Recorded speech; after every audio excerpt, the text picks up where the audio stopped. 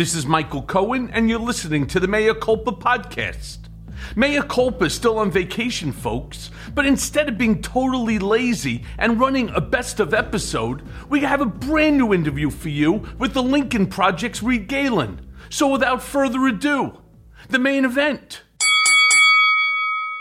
Reed Galen is an independent political strategist and co-founder of the Lincoln Project. A veteran public affairs and political professional with more than 20 years' experience, Galen has spent more than a decade advising Fortune 500, 100, and 1,000 companies in need of high-level counsel in the fields of strategic communications, procurement, and legislation. Reed has also managed several high-profile ballot measure campaigns in California, Texas, and Colorado. Before moving to the private sector, he served as deputy campaign manager for John McCain's presidential campaign and deputy campaign manager for Arnold Schwarzenegger's successful 2006 re-election campaign. Galen also worked on both the 2000 and 2004 campaigns of President George W. Bush. Between campaigns, Galen spent a year at the White House and served the Bush administration at both the U.S. Department of the Treasury and the Department of Homeland Security. Galen joins me on Mea Culpa as the GOP continues its culture war bombardment of the Democrats in their quest to turn out the more extreme end of the Republican base this November. Galen and I discuss what the Lincoln Project calls the GOP's autocracy playbook in light of a series of shocking decisions that we'll discuss over the next hour. So let's go now to that conversation. Okay, so Reed, yesterday you retweeted something that I found to be absolutely terrifying from your Lincoln Project colleague, Stuart Stevens, who wrote, and I'm going to quote, "There's an autocracy playbook the GOP is following. We can either ignore this and pretend it isn't true, which what the GOP is betting on, or fight. At Project Lincoln, we've already said if the Republicans win, 2024 will be the last election we recognize, but it is already changing even before the election." Now, it seems Stevens wrote this after news broke that the RNC unanimously voted to withdraw from the Commission on Presidential Debates. Can you do me a favor and unpack for my listeners, first of all, what the Commission on Presidential Debates is, what Stevens means by an autocracy playbook, and why 2024 election will be the last one that you guys recognize should the GOP win? Sure. So the Commission on Presidential Debates, I believe, was started. The first televised presidential debates were in 1960, the very famous Kennedy-Nixon debates, right? Where if you watched it on television, Kennedy won. He was young, he was good looking, and Nixon was sweaty. If you listened to it on the radio, you thought Nixon won because you thought he was more articulate, more versed in the issues, et cetera. So since 1960, we've had these presidential debates. I believe in 1988, they formed a bipartisan commission to basically say, okay, we're going to take this out of the hands of networks individually. We're going to take this out of the hands of people who don't have any, skin in the game, for lack of a better way to put it. We'll have prominent Republicans, prominent Democrats who will negotiate with the campaigns, whether or not that's, let's say, in 1988, George H.W. Bush and Michael Dukakis. They'll do all this stuff. It'll be sponsored by corporations and the networks. Everybody will get equal access. They'll set the rules, how many debates they're going to be, what the formats are going to be. And this has been in place for, the better part of, 35, 40 years. As you know, Trump, was happy, I think, about the 16 debates because he was able to go in and do whatever he wanted to. In 20, I think it has more to do with the fact that in that first debate, Biden didn't let him get away with his normal shtick. As you know, he does that sort of wild man thing, and a lot of people sort of step back. Then they canceled, I believe, the second debate because of, I think, Trump having COVID. And then in the third one, I don't even remember what happened. It doesn't matter at this point. But he always hated the idea that someone else, I think, was in charge of it. And Republicans have always said, well, the moderators are skewed. they're all baked in. The questions, whether or not it's from a reporter or from a member of the audience, are all cooked against the Republican. And so this is, I think, the end result of Trump not liking it and wanting this thing to go away. Now, I will say this too, though, Michael, which is, at least in the Republican Party, as soon as there is a Republican nominee, that nominee and their campaign own the Republican Party. Right? They own the RNC, they own their campaign, they own all of the other vehicles. So even if the RNC says you have to sign this pledge, right, if it's not Donald Trump and it's somebody else, let's say it's Ron DeSantis or whoever it might be, they're going to make the decision whether or not they're going to participate, not anybody else. So there's a lot of sort of hullabaloo and all this, but the truth is, at the end of the day, if Trump's the nominee, he won't participate. If it's somebody else, they probably will. But, Reed, let me just jump in for a second here, because the reason that Donald doesn't want to participate in these debates is because he knows that he's a lousy debater. That what he knows, and it always bothered him, he'll always tell you, I have the thickest skin. Nobody has thicker skin than me. Nothing bothers me. You know that that's not true. That's just another one of the 85,000 plus lies that he's told. So the big problem for Donald is that he lies. He lies during the debate. He makes shit up. The statistics he throws out are not legitimate statistics. They're things that maybe somebody said on OAN or on Newsmax or some other right-wing, conspiratorial website, and he'll throw it out there. And then, of course, all of the fact checkers on both sides, on the Fox side and the CNN, MSNBC side, will turn and say, it's just not true. Because, it's just not true. So, that's I just wanted to interject that. For sure. So please continue. Yeah. So, I think you're right. And I think that's but also think back to mid 2015 when Trump got into the race, and through the 2016 primary, there's 16 people, and then there's 12 people, and then there's 8 people. And he always dominated those stages because, even like Mary Trump talks about, he'd come out there and he'd just blow everybody back. And these were all otherwise normal human beings, right? They'd never encountered anything like him in politics. I think also, you tell me, I think he also doesn't like the one-on-one thing because, again, not only with the lies, but now there's no...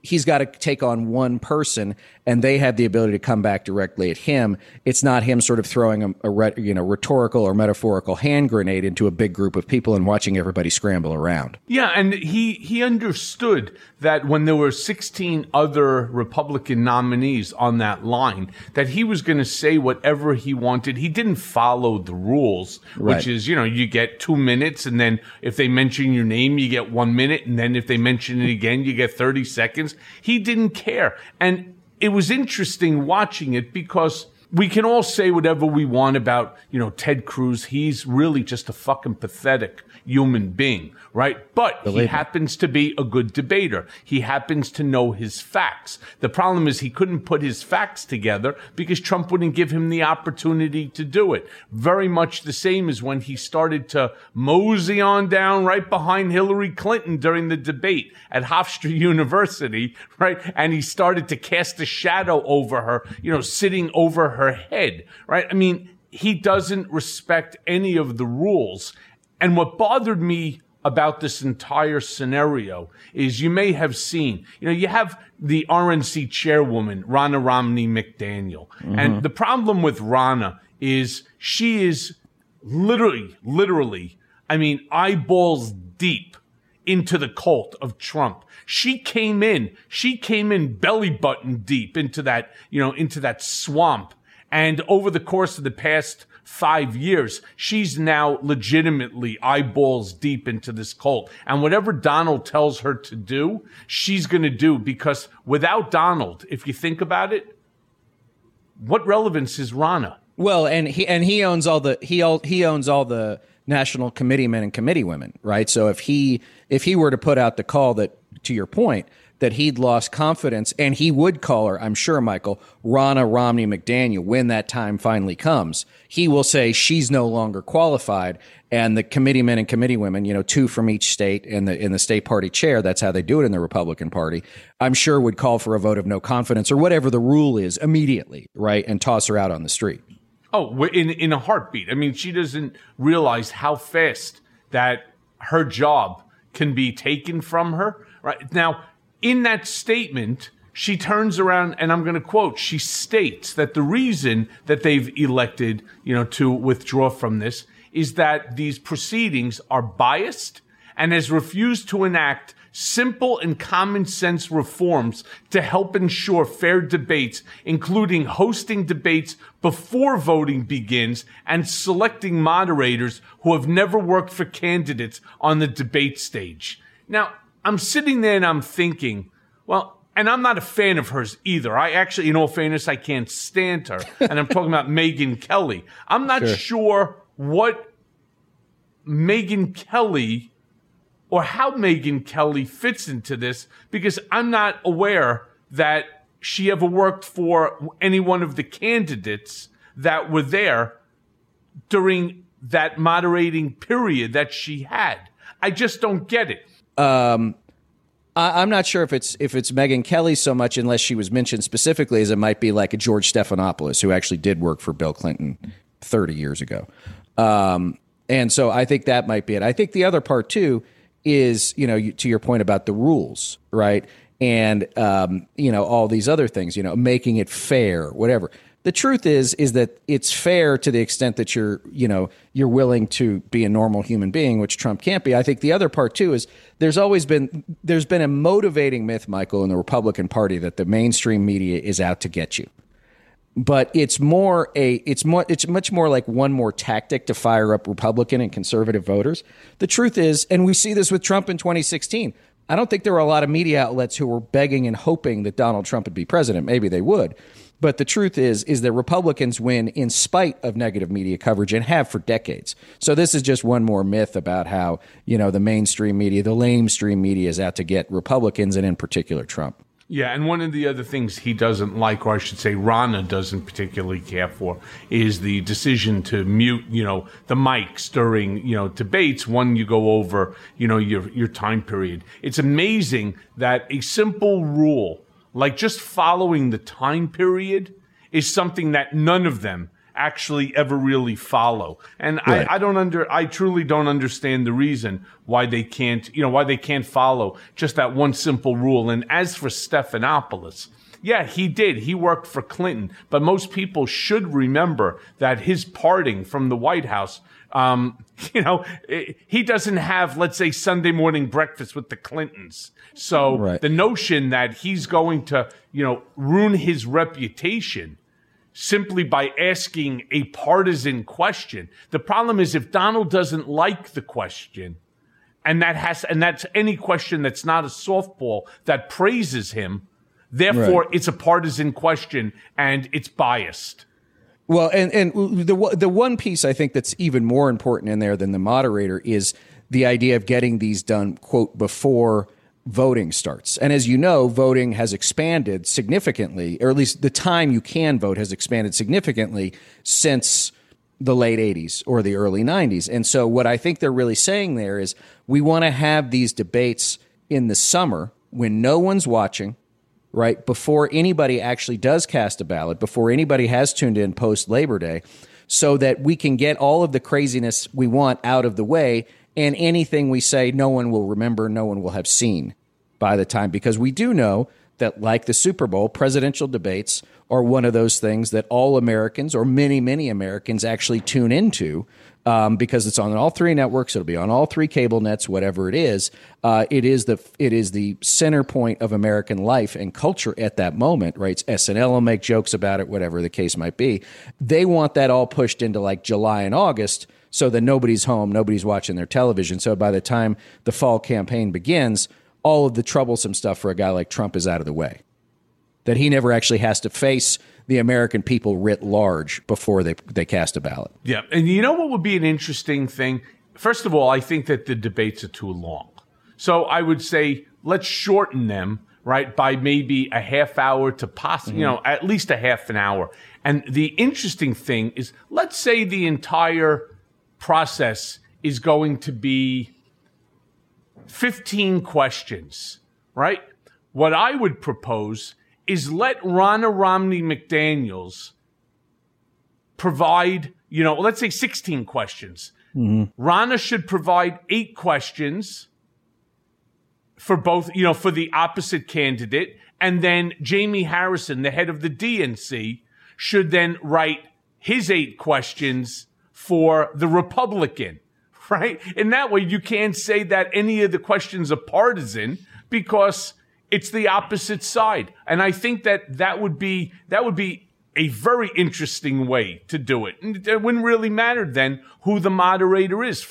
For God's sakes, you and I could be the moderators. All we're doing is reading the questions and basically stopping them from going, from what should be 2 minutes or 3 minutes in their response to 10 minutes, which of course both sides would do. But I think that would be an interesting way to do it. Let each side write the question for the other side. Well, I mean, and that could be, or maybe they take, or we're going to take 2 questions from each, because the media also takes its role in this very, very seriously, right? Whoever's announced as the moderator, they will have hours and hours and hours of meetings with their staff. They'll do all this research. And the truth is, no one knows when they're going to come. You have a pretty good idea, national security, the economy, whatever it is. And the campaigns will then try and navigate, okay, what is that question going to be? What is our aha moment going to be? I mean, you've seen this, right? It's, if you go back to 84 and Reagan versus Mondale, I will not use my opponent's youth and inexperience against him when they asked a question about age, right? It brought the House down. Even Mondale laughed because it was such a perfect line, right? They had teed that up. When Kamala Harris, now vice president, went after Joe Biden, now the president, about busing, right? In, 2019, they knew that was their shot. They took it. Right, it sort of knocked the Biden campaign off step for a couple of days, but that was the high watermark of her campaign, right? It never, and then with Christie, right, when Rubio was flailing around and Christie just nailed him, right, just nailed him to the wall. That effectively ended Rubio's campaign. So in these debates, those moments can matter. And if it was Harrison or Ronna, whoever was asking questions, there'll be gotcha questions no matter what. And if you don't like the question, to your point, Michael, both campaigns, both Republicans and Democrats, will complain, right? They're always going to complain that they didn't like it.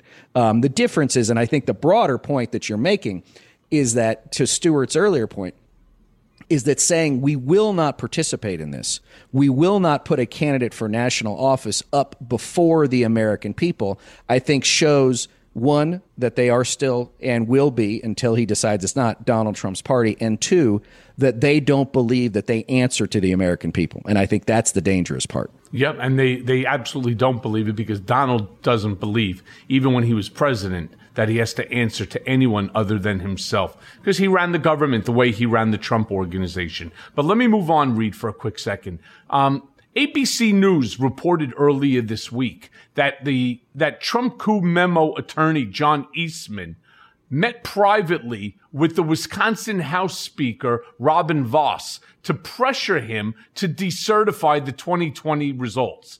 Now, that last month, look, first off, there really is an ongoing coup. It has not stopped. So my question, though, is who is actually right now directing Eastman? And why would somebody who's likely going to end up in prison engaging in the same sedition after he's been caught with his hand in the cookie jar? I really need this one explained to me, because I was so confused by it. So a couple of things. One is that we should give credit to Lauren Windsor and her work at the Undercurrent. She's the one who actually got Eastman on tape admitting to what he had done, right? And this was, I think, last summer sometime.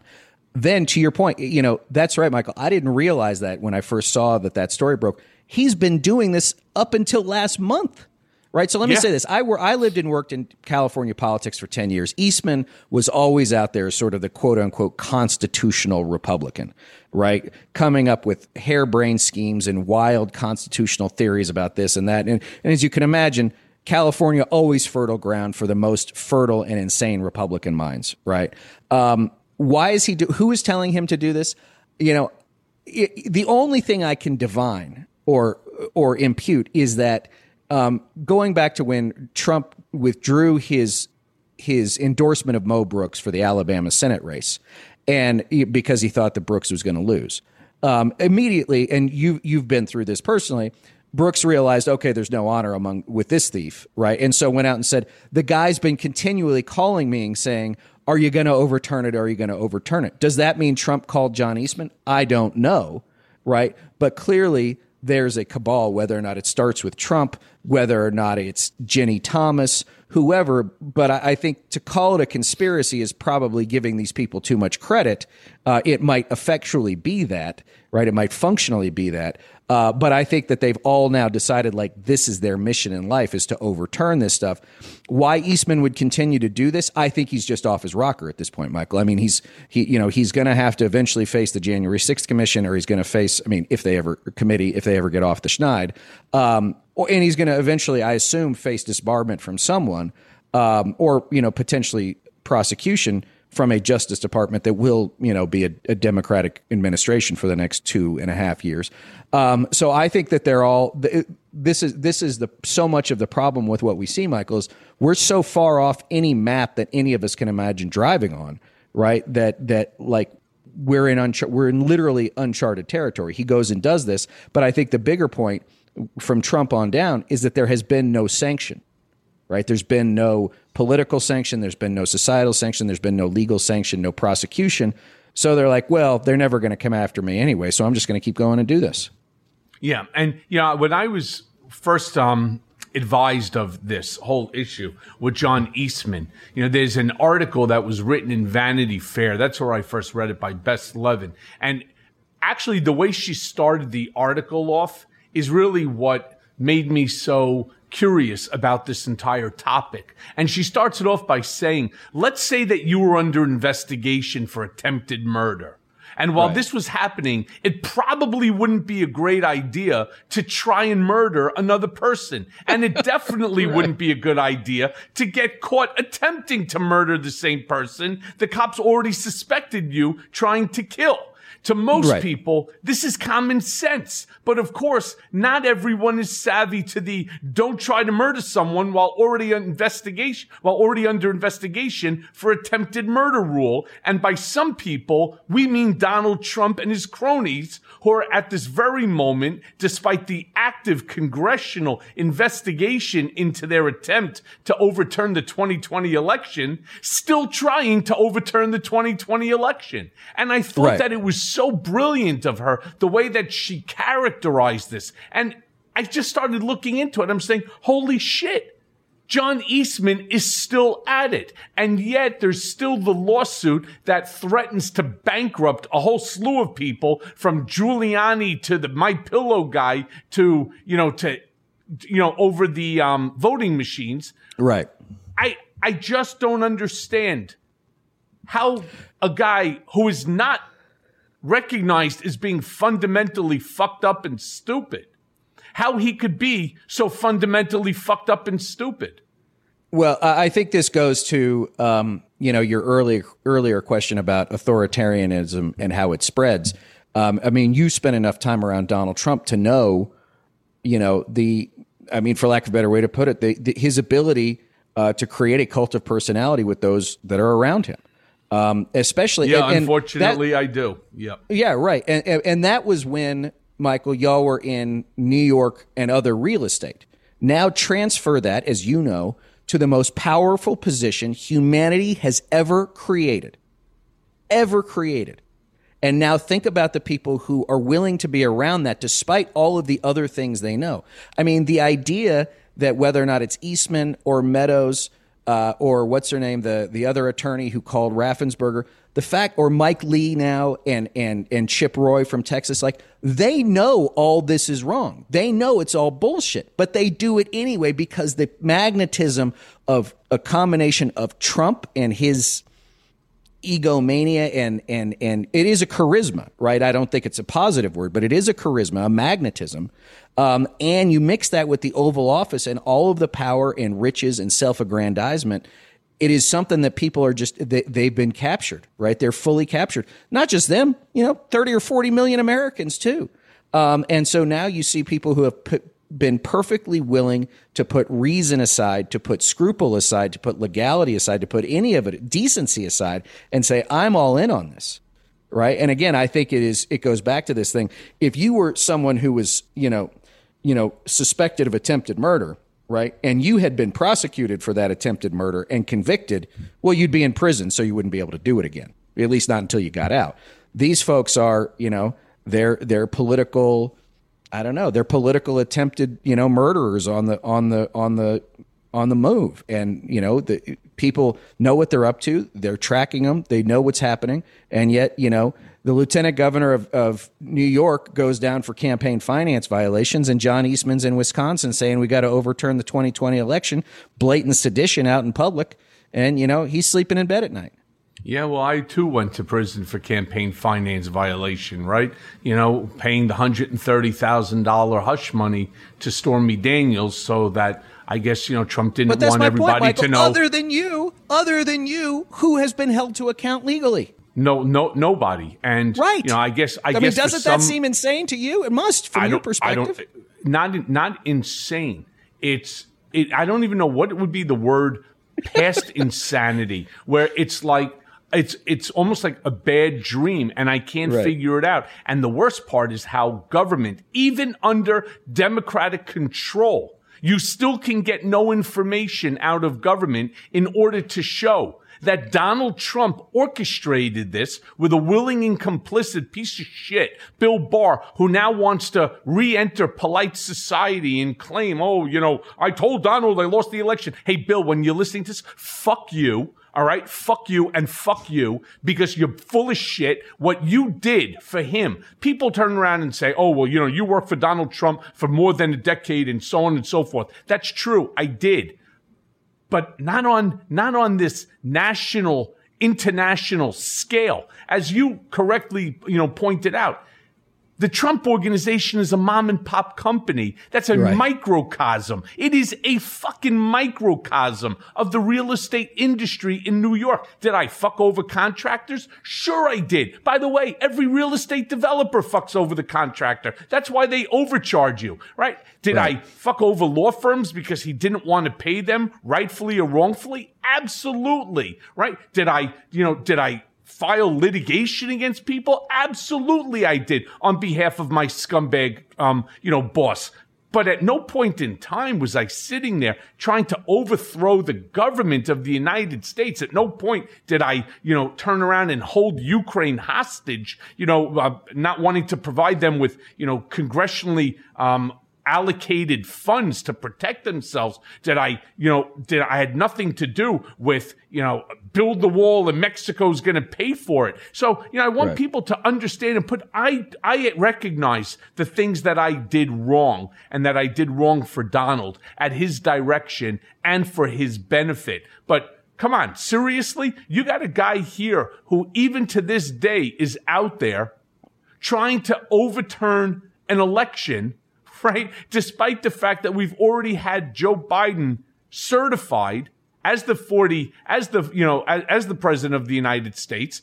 Right. And yet they still out there continuing to promote the big lie. And the only reason that I could think that they're doing that is simply because it's financially beneficial to them. Oh, there is still a group of people out there who are dumb as shit, and they're willing to part with their hard-earned money and give it to Donald and his fucking cronies simply because they continue with this bombastic bullshit day in and day out. And somewhere along the line, Donald truly believes that the more that you say something over and over again, including with this lie, that it will ultimately become the truth. Well, and, I will say this too, Michael, again, with your particular experience, he has had throughout his life an almost preternatural ability to bend reality to his whims, right? Which is, you can't teach that. You either have it or you don't. But also, history teaches us that the bigger the lie and told more often, eventually will become the truth, which is why, again, the 70% of self-identified Republicans believe that the 2020 election was stolen. That's a fundamentally unhealthy thing. How many candidates for public office that are Republicans, whether or not it's state legislature, statewide office, congressional, Senate, how many of those running in competitive primaries are, have been willing to say that 2020 was stolen? Why? Because they know that 30 or 40% of the Republican electorate, the actual voters, are hardcore Trumpers, right? And if you don't say that, they're not going to come to you. And if you somehow, like a Brian Kemp in Georgia, sneak through, there's a good chance they'll stay home, right? Because here's the other part too, Michael. I'm not a Republican anymore. I'm an independent. Trump doesn't care about the Republican Party. He doesn't care about any of it. It's a vehicle, right? It's a car. It's not even a car he likes very much. It's just one he drives in because it gets him to where he wants to go. But he doesn't care about. There's no ideology there. You know that. There's no sort of like, oh, I've thought about this intellectually and I believe in this policy or that policy. None of that shit matters to them. And it now goes down not only to the candidates but also to the voters. So they don't care about anything so long as there's sort of this perfect loyalty or being in line. And for Republican candidates now, it has to be 2020 was stolen. And I would venture to say that if Trump, for whatever reason, decided not to run in 2024, whoever ran would have to say that too, to either garner his endorsement or to keep enough Republican primary voters in line that were still diehard Trump supporters that they would have to say that 2020 was stolen. I'm only here to take up the mantle of Trump or whatever happy horse shit they'd come up with. Yeah, but here's the thing that always confuses me. And I seem to be confused quite a bit these days because none of this makes any sense. You don't have just Trump on recordings. You don't have just emails and text messages from a multitude of people. You don't just have the depositions or testimony of hundreds of people saying it. You have, you have this whole metaverse out there that is constantly repeating all of this information over and over and over again, and yet it still will not sink into the heads of these Trump supporters. It is amazing where, guys go out, like David Pakman will go out, and I find him to be hysterical, to a Trump-type rally, and he'll turn around and he'll ask somebody, who's the president of the United States? And these elder people or younger people will turn around and they will say, oh, it's Donald Trump. Well, who's occupying the White House? Yeah, but that doesn't matter. Donald Trump is still really the president right now. But who's making all the decisions? And they're like, Donald Trump. And it's like, you say to yourself, look, it's not nice to call somebody stupid and so on, or just delusional, or whatever other adjective you want to describe these folks. But this is a twisted and it is a bent sense of reality when you cannot even acknowledge that Joe Biden is the 46th president of the United States of America, right? I mean, it is a delusion of like significant magnitude, and I just don't understand. Now, I get it. Donald has that personality, that cult-like, personality that he brings people in, myself included, and I never thought that I would ever be a part of any type of a cult because it's just generally not my nature, but I fell into it hook, line, and sinker. But at some point in time, you have to open up your eyes and you have to turn around and say, oh my God, right? I mean, I'm hearing his voice. I'm seeing text messages. I'm seeing emails. I'm seeing other things, on a regular basis. And yet I still refuse to acknowledge reality. Yeah. Well, so, and some of those guys that go to those rallies, I saw one just the other day. It was a guy talking to a couple about January 6th. And he said, they said, oh, well, it was Antifa that went to the Capitol. And the guy's like, Antifa? And they said, yeah, it was Antifa. And he goes, but wouldn't Antifa, so was Antifa there to make sure that Joe Biden was president? No. It was that, they were there because they wanted to make Donald Trump look bad.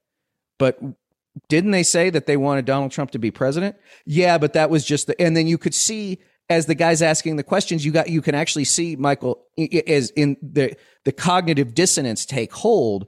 And now to your point, the unreality is unraveling, and they sort of taper off because now they're like, oh, wait a second. That doesn't make any sense. Right. But the problem is, to your point, is the mass delusion occurs far faster than the mass realization, because there is no mass realization. There's individual realization, which is why I think when you saw with Tucker and Trump extolling the virtues of Putin before he invades Ukraine, and then he invades Ukraine, the Ukrainians stand up for themselves. They realize the young democracy with the heroic president is actually fighting off this bully. And now you see a whole bunch of people, a dear friend of mine who lives in Southern California, very well-to-do guy, very wealthy guy, voted for Trump in 2016, voted for Trump in 2020, looks at me and says, do you think this Russia thing's finally going to rid us of Trump? So you can even see there that they watch Tucker, they watch Fox, they listen to all the other insanity, right? But when reality does pierce that veil, right, it becomes a very uncomfortable thing because, Michael, to your point, you're going through a psychological process. And we've talked to Steve Hassan and Nick Carmody and all these psychologists who really study this stuff. And that is a painful process. You yourself might have gone through it because it's that you have to basically extract yourself. Remember, like in The Matrix, right? When they pull Keanu Reeves out of the goo, it's basically like that. Yeah. Let me just sort of say to you, it drives me nuts that the reality, when it's in regard to Joe Biden, is seen by everybody, Republicans and Democrats, right? But the reality for Donald Trump is so matrix twisted that nobody wants to acknowledge, any of the things that he did or he said that we know he did and we know that he said because there's a television camera on him 24/7 when he was president of the United States. But they still want to fight you like that old couple that you're referring to. I saw the same video and I watched as his, cognitive, comprehension, started to take root that he goes, it does not make sense. But nevertheless, he and his wife refused to acknowledge the reality. They were just trying to figure out how to bullshit their way out of a question that they knew that there was no real answer to. But I do want to move on for a second, Reed, and ask you this. The New York Times recently reported that despite the fact that the January 6th committee has more than enough evidence to issue a criminal referral for Donald Trump, some committee members fear that doing so would politicize any potential Justice Department investigation. Now, this one, again, boggles my mind. Why wouldn't they, shout from the rooftops what Trump did and recommend that he be prosecuted? And by the way, we're going through the same bullshit here in New York with the district attorney, Alvin Bragg.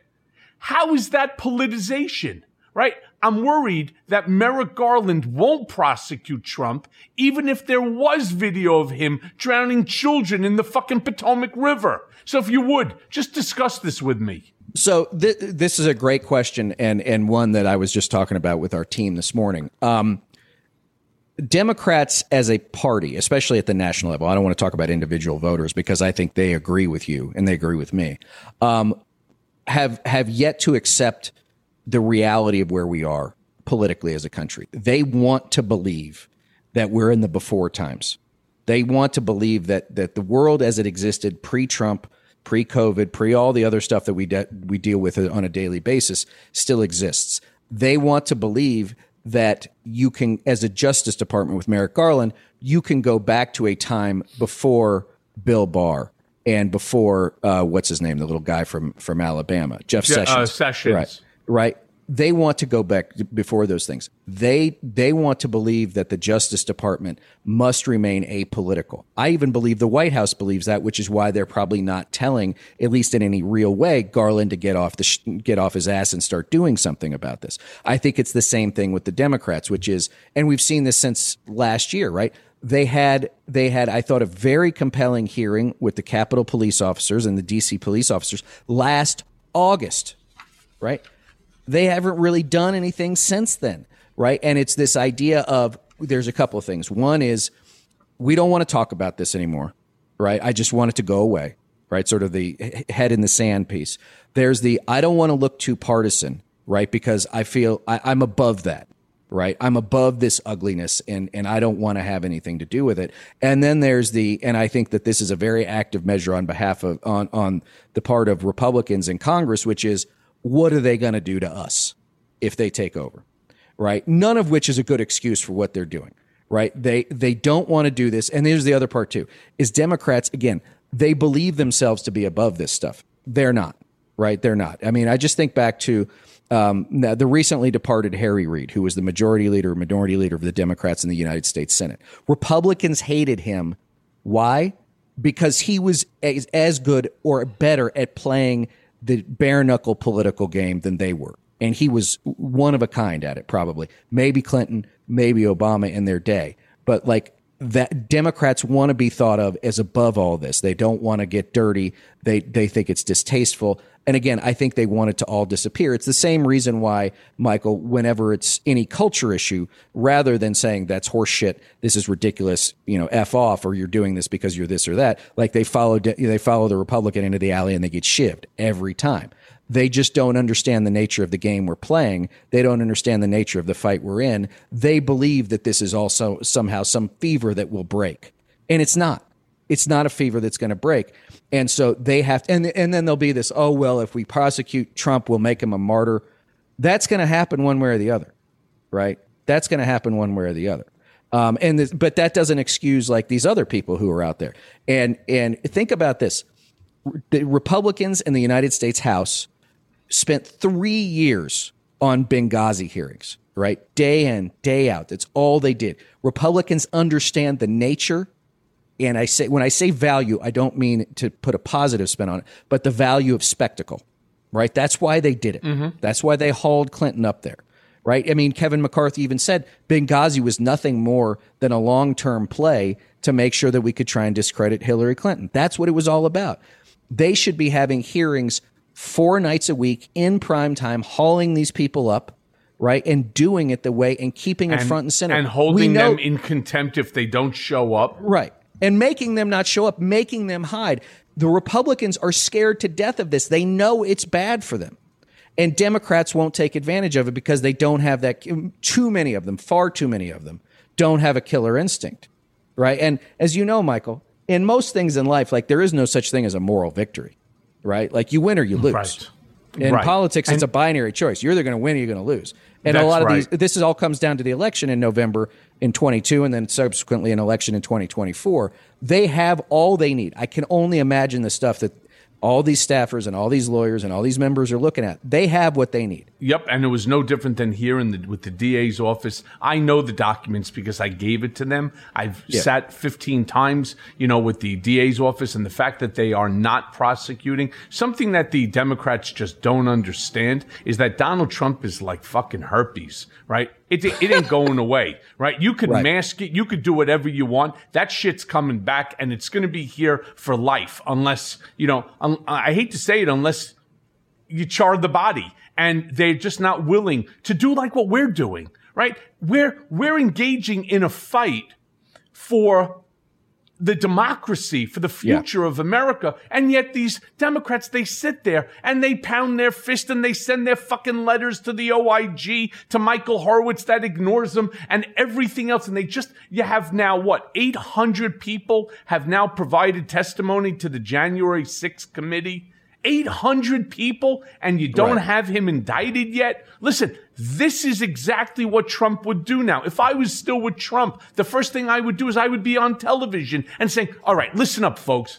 800 people. You're talking about minimum of 7,200 hours of testimony. If you don't have a clear-cut fucking case after 7,200 hours, it's time for you to do the right thing, acknowledge that you're full of shit, and that this is a witch hunt. That's what they're doing. And they're doing it successfully, while the truth is that we know that Trump was involved. We know there were burner phones. We know when he says that he doesn't even know what a burner phone is. We know that he's full of shit. I mean, it is so aggravating to me. Somebody, Merrick Garland, needs to get off their ass, grow a set of balls, indict the motherfuckers, right, and hold them accountable for sedition. End of story. For treason. For the big lie. Otherwise, you're 100% right when you earlier said that's exactly what the next Republican nominee will go off of. It'll be all about the big lie and how we need to get the Republican vote out there to ensure that the big lie doesn't happen while they're there creating the big lie with all of the new,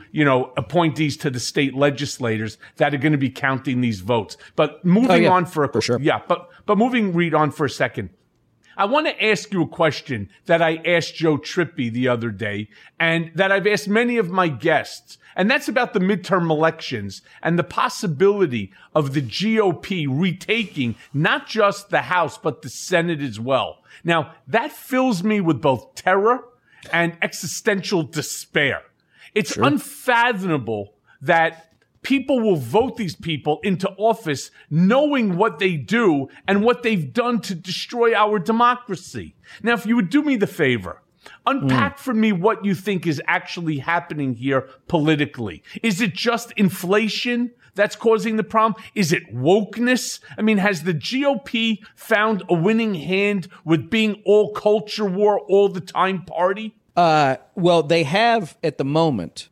It goes back and forth, right? I mean, the truth is that American voters seem a lot more like French voters now, right? Which is whoever's in charge they don't like, and that could just be the nature of the polarization and the sort of chaos that it consumes us every day. But I think that people will vote. Remember, it's very few people that vote. Very few candidates have a broader, greater message, right? A positive message. I mean, Trump ran twice and it was always build the wall or whatever. It was always rooted in resentment and everything else. Biden was, I guess, the right guy at the right time. Clinton didn't have a message, right, that was coherent. And again, she was also mythological. She had 25 years of baggage. And I totally missed that. Can they win in November? I think they can. Will they? They might. I mean, history, demographics, everything else. Gerrymandering is all against Democrats at this point. I think also the party, the culture war thing, I think is so damaging to Democrats because I was talking to the guys just the other day about this, and I had this aha moment, and it's probably not that profound. Is that if you look at all of the culture war issues that Republicans open up, right, onto America, most of the Democrats' main political organs, right, their main interest groups are the things that have been built in response to those culture war issues, whether or not it's abortion, same-sex marriage, whatever it is, right? The problem with that is that you are playing into Republicans' hands. Like we know, having talked to some of our partner organizations, for example, that in South Florida, if you go to a Latino neighborhood. And remember, in South Florida, there's 27 different Latino ethnicities, right? From Spain, Cuba, Spain, Central America, South America. They believe all the don't say gay stuff is bad. They think it's unnecessary. They think it's ugly. They think it's mean-spirited. But at the end of the day, their rent just went up $1,000 a month. So if you're a Democratic voter and all you're hearing from your Democratic candidate is, we must get elected to get rid of don't say gay, you might believe that, but it's not the issue that's motivating you. Does that make sense? It makes perfect sense. I got to feed my family. And so I think that Republicans are using the culture war because they know Democrats don't know how to respond to it. And Democrats rather are falling into the trap again and again and again. And it just has to be believable enough for enough people in these key states and key districts to say, well, I don't really like the Republican Party, but the Democratic Party scares the hell out of me. I don't know. I can't tell you, Michael, how many times a day and a week I hear that.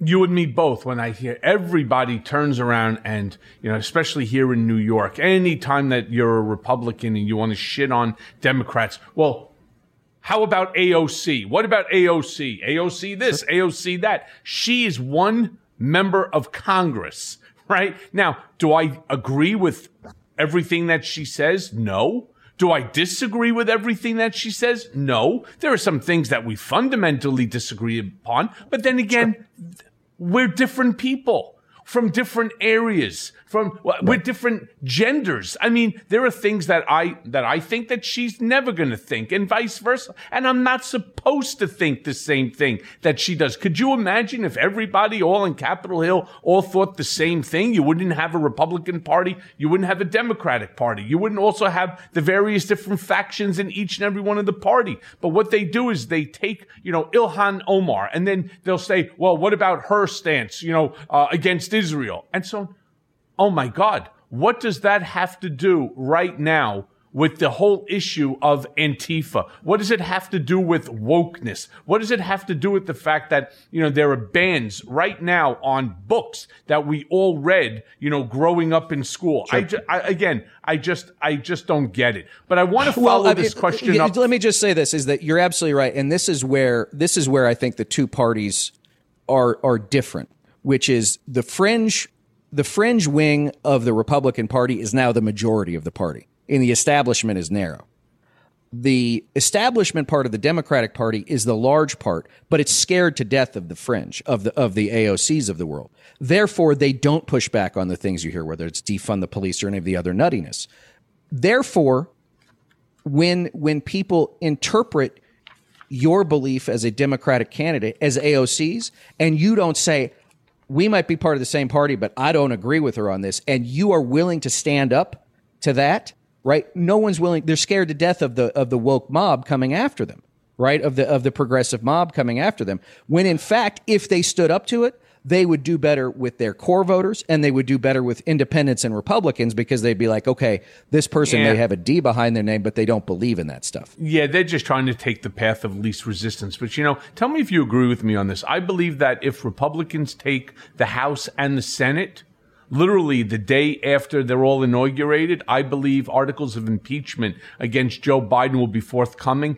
And believe it or not, I also believe that the Senate may actually be successful in convicting him on that and impeaching him. And I think that's a terrible, terrible thing that's going to happen. And you can see it already. They're already laying the foundation, talking about Afghanistan. I personally believe that Biden's, that the withdrawal in Afghanistan under the Biden administration, I believe it was a success. I believe anytime you're able to get 125,000+ people out of a war zone, which is what Afghanistan has been with the United, as far as the United States is concerned, for 20+ years. And there are limited numbers of death, though I would prefer it to be zero, as the result of a suicide bomber. I believe that to be a success. But somewhere along the line, the Republicans have repainted history, to make it seem as if it is a complete failure. And I just don't see it. Do I think it was a perfect withdrawal? No, but it definitely was not a failure. Well, I'll say this, is that I think that they will impeach. Now, this is the funny thing, Michael, which is where you could see a guy like Kevin McCarthy is so betwixt and between. This is a guy who's riding the tiger, right? Like, he thinks he can be Speaker of the House, right? And he needs to say stuff like, if we take over and I'm Speaker, we won't impeach Joe Biden, because he needs his, the Charles Schwabs of the world, all the other, guys who are going to give $5-10 million or $500,000 or $100,000 to his super PAC. He's got to say those things out loud, because they don't like the crazy, right? They hate the crazy. They hate the Marjorie Three Names and the Lauren Boeberts and all that stuff. But it's not true, right? And so it's just one more, he's painted one more bullseye on his rear end for those folks. I think the other part too is that I think they'll impeach Harris as well. They'll blame her for the border, absolutely, right? Absolutely. And she actually I think, in many ways, is a far more inviting target to them, because she checks so many boxes for their core ugliness, right? She's a woman of color. She's the vice president. They can wrap the border into it. She's from California. All that stuff, right? All of it. But the one thing I want to make sure your listeners do not underestimate is how important some of these governors' races are too. Wisconsin, Michigan, Pennsylvania, Arizona, Georgia. These places where in post 2020, you even saw it back to John Eastman. He complained that a lot of these legislators were unwilling to do the things they needed to do.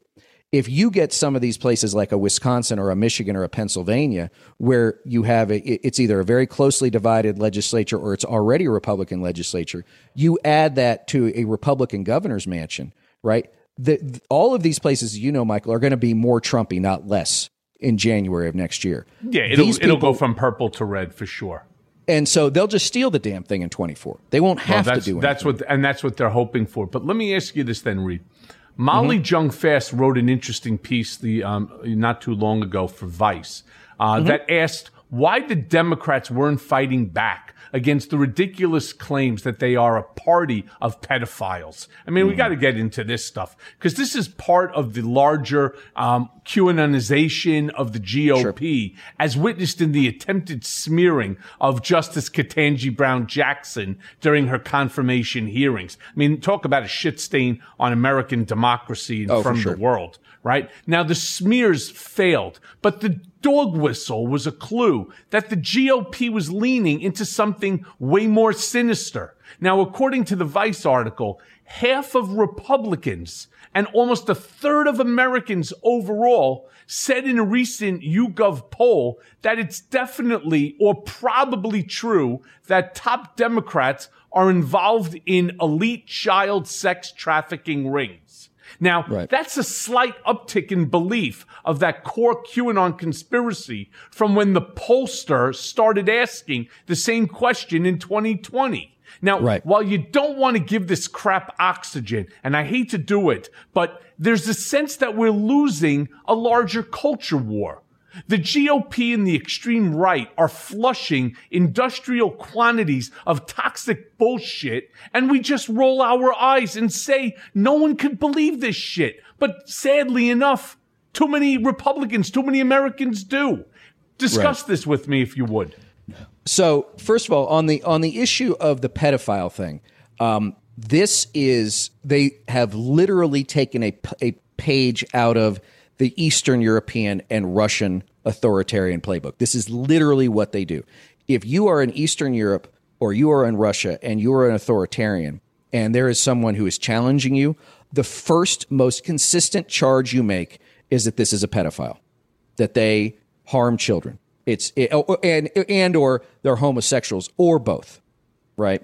And so this is something that it is not new. It is new to us, but it is not new to authoritarian regimes, because in so many of these places, like the Republican Party now, Michael, it is rooted in a white Christian evangelicalism, right? That even though so many of these pastors, right, are horrible people, right? Like they have done things, not despite the fact that like Tennessee just passed a bill, or they were about to pass a bill that said girls as young as 10 could be married to an adult man, right? So this is also projection, right? Which is they want to say the worst possible thing about their opponents. And to your point, whether it's reality or not, perception is reality. They say it and they say it and they say it, and the Democrats again.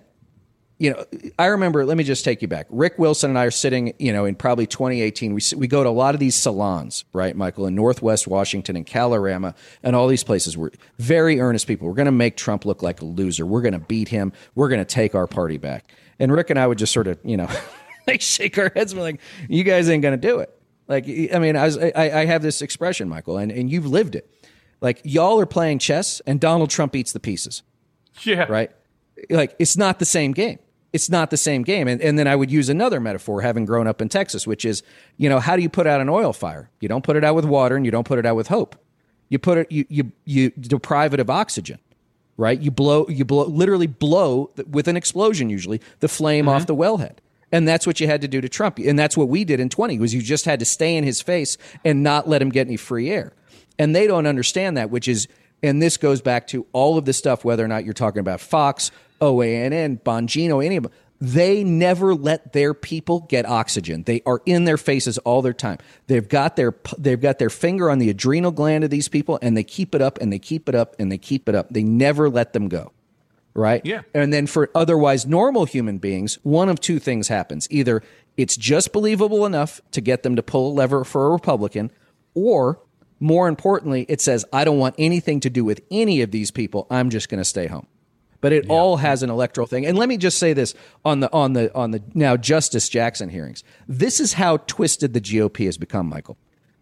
They were all on the wrong side of the Ukraine stuff, and they realized it in a hurry, which is why they were all wearing blue and yellow at the State of the Union and everything else. Think about this. They were happy that they got Justice Jackson before them because it got them back to comfortable territory, which was racism, misogyny, and talking about crazy shit like pedophilia. Michael, that's comfortable ground for them. And it wasn't a dog whistle. It was a bullhorn, right? Yeah. That's where they are. And totally that, to your point about path of least resistance, that's what their core voters want. And every one of those assholes on that committee, with the exception of Lindsey Graham, who is, I don't even know what the word is. Only the Germans have a word for what he's become. They're all thinking that they're going to run for president next year and the year after, right? Because they're all hoping against hope that Trump doesn't run. But again, back to my point earlier, they know he's not running, and they're trying to be the most bombastic and the most like Trump and hope that Trump will end up endorsing them. Trump is not going to run. Rest assured this. He will not run. Yes, really. Not to become the interviewer, but why do you say that? Because I'd love to hear your feeling. Yeah, well, I talk about it a lot. First of all, he has an incredibly fragile ego, and he knows that he cannot win. He knows that he cannot. In his 4 years, there's just no accomplishments. And what will be the taglines? Well, you remember Donald Trump ran on a series of things. I'm going to repeal and replace Obamacare. Folks, it's real easy. It's real easy, right? And then, did he repeal and replace Obamacare? Fuck no. It's actually doing quite well. And I think there's 30 million Americans on Obamacare. How about this one for you, right? Folks, we're going to build a wall. And who's going to pay for it? Mexico, right? No. Who's going to build? We're going to build the wall. And who's going to pay for it, right? Right? Mexico. Yeah, that's great. Okay. All of a sudden, there goes another one. And then you turn around and you start to turn around and to see, we had the economy was not what people think in terms of employment was bad. I mean, there's so many things that they're going to be able to attack him on. And Donald just doesn't, even to this day, after being president for 4 years, still has no requisite knowledge about anything, right? How's immigration going, right? All Donald did is tear shit down. The EPA, the FDA, he tore everything down. INS, right? Fuck it, lock them up. Yeah, these people want to come into our country. They don't look like us. They're not like the Ukrainians, right? Blonde, blue-eyed, tall, good-looking in his opinion, right? These people look different. They're from San Salvador. Fuck them, throw them into a cage. And you know what? While they're in the cage, let's fuck them over again. Let's take their kids away from them and not even make sure that we know who each family is. And what we'll do is we're going to lie and we're going to start talking about that they're all coyotes, right? And that what we're doing is we're doing a noble thing. But this is Donald, and he knows he can't win. So what he's going to do is he's going to feign some sort of a health issue, or it's just not fair to put his family through more of it. There's 20 different litigations against him. I have 2 against him, right? Hopefully the DA picks his ass up and turns around, decides to do the right thing. We still have Tish James. You still have Georgia. You still have the January 6th committee. You still have the presidential inaugural committee issue going on. I mean, there's litigation against Donald all over. And he'll just say, I can't do it. But what he'll want to do is to still be the power broker. Right. In that case, being that he'll have power and authority, he can go all over the world and brand his fucking Trump name on buildings and so on, which is really all that he ever wanted from this presidency. That was how the presidency started. The whole concept of the presidency was to use the political system to create the greatest infomercial in the history of politics. And somewhere along the line, this crazy bastard ended up winning. But, let me thank you so much, for your time. and for thank your you. insight. And thank you for what you're doing there over at Lincoln Project. I just wish that as you continue to do your stuff and I continue to do mine, people like Jamie Harrison will understand that they have no clue how to beat the Republicans, no clue how to beat Trumpism, and finally call us all together to sit, together in a room like a think tank, and to direct them what to do to raise the capital that's needed, to raise awareness, and not just awareness with their core supporters, but raise awareness with the country. So I want to thank you for everything that you're doing, and I hope to see you again soon on your show as well as on Mea Culpa again. Great. Thank you, Michael. Thanks for having me. You got it, Reed. Be good. That's all the time we've got, folks, but we'll be back Thursday with a regular episode of Mea Culpa. We'll be talking to Reed Galen's Lincoln Project colleague, Stuart Stevens. Until then, I'm going to enjoy the rest of my vacation. Stay golden, folks, and thanks for listening. Mea Culpa is brought to you by Audio Up, Midas Touch, and LSJ Media, and it's written and produced by Jimmy Jelinek. Executive producers are Jared Gustat, Jimmy Jelinek, myself, Michael Cohen, and Phil Alberstadt. Our editor is Lisa Orkin. It may be a new day politically, but nowadays the landscape is more confusing than ever. Donald Trump may have lost the battle for the presidency, but in many ways, Trumpism is winning the war on the state and local level. Mea Culpa is here to help guide you through the wilderness and keep you informed. And let's face it, we all want Trump, Rudy, and the rest of these seditious traitors to see justice. And folks, it's coming. So stay tuned as I guide you through the twists and turns of the criminal process that will ultimately see them behind bars. Mea Culpa, nothing but the truth.